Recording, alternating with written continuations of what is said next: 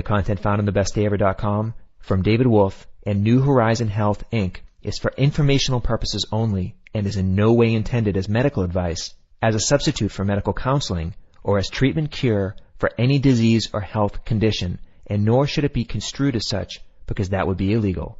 Always work with a qualified health professional before making any changes to your diet, supplement use, prescription drug use, lifestyle, or exercise activities. Please understand that you assume all risks from the use, non-use, or misuse of this information. For women in this particular age range, beauty products play a big role, and also the immune system plays a big role, especially as we enter into menopause. What would you recommend in terms of superfoods, not quite herbs yet, superfoods, goji berry, cacao? Can any of those things throw the hormone balance off too much? Can anything in particular help balance it in a really powerful way? What do we look at and what do we hone in on when it comes to superfoods? Okay, for just beauty and longevity for women, especially in that menopausal time, I'm a big fan and always have been a big fan of aloe vera. There's something about aloe vera. It's Cleopatra's beauty secret, some gift that the Egyptians gave us, something amazing about it that is able to allay the effects of aging. It must have some hormonal impact. We don't know what it is. It has not been identified yet. Now, when we come back to that point of like menopause and guiding through menopause, there's some things that I've learned over the years. And one of those things is that the cleaner that we are, the less toxins that are in our body, the easier it is to glide through that menopause. I've known women who've glided through that menopause without any trouble whatsoever. It just was very harmonious. And then I've seen other situations where it was very difficult. There is a toxicity component. It's not an absolute component, but there is a toxicity component. Cleansing, detoxifying, eating clean, being very, very careful about what we put on our skin, being very careful about what kind of water we drink can actually very strongly affect the way we go through menopause, which needs to be really emphasized. And when we think of some of the great superfoods, whether it's aloe vera or goji berry, these are really gentle detoxifiers. They have a very profound effect on our system, especially if we're toxic. For example, goji berry is the second highest natural source of betaine, which is the super liver detoxifier that's found in beets, and it's used by the liver. And beet is the number one, and goji berry is number two. The superfood aloe vera, it's gels and it's mannose. When you bring those gels in your body, and again, you don't eat the aloe vera skins, you just have the inner part, the inner sections, the inner gel. If you bring that in your body, I've seen people immediately, boom, bathroom. And then, for example, husband goes in the bathroom, he comes out. Wife goes in the bathroom, she comes out. Friend goes in the bathroom, he comes out. The friend's wife goes in the bathroom.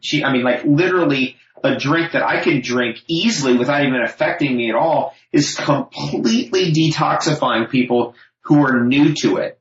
So that's part of the mechanism of action. Then we start thinking about the super green foods like the chlorellas and the spirulinas and the blue-green algae and the marine phytoplankton.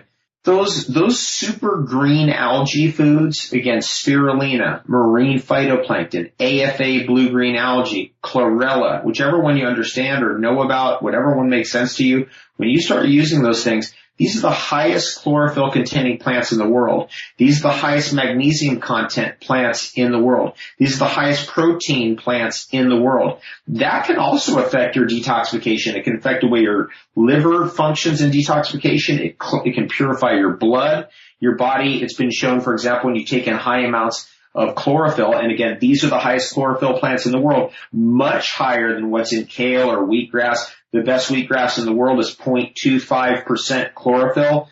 Spirulina is 2 to 3% chlorophyll. So what is that? That's 12 times higher. Chlorella is 10% chlorophyll. It's 40 times higher. It's been shown that when you ingest that level of chlorophyll, that what comes out of you in your stool can actually contain heavy metals because the chlorophyll has chelated it. So that fits in. Then there's the blood building power of hemp seed.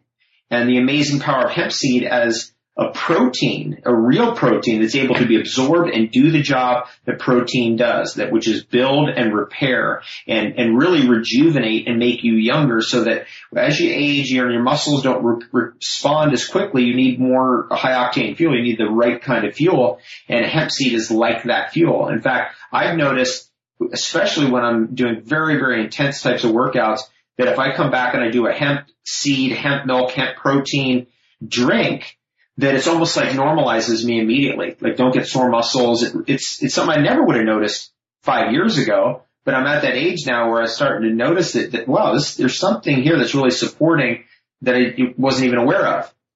And hemp contains that albumin, which builds healthy blood.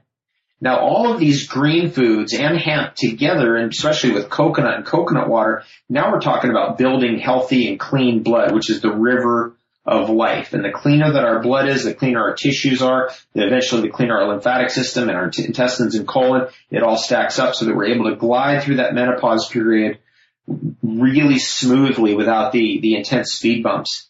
One last thing I want to say about that is, if we have the right types of fats and oils in our diet, for example, the hemp seed, then we can build those healthy hormones that we need to keep the differential between progesterone and estrogen from getting too big. What causes a hot flash is when estrogens far, far exceed progesterone. And we've always got to work on getting those nutrients that can build that progesterone, the coconut oil, coconut products, the hemp seed, olive oil, and also the fennel group of plants like fennel and dill, in order to keep that differential close so we don't get as difficult of a hot flash.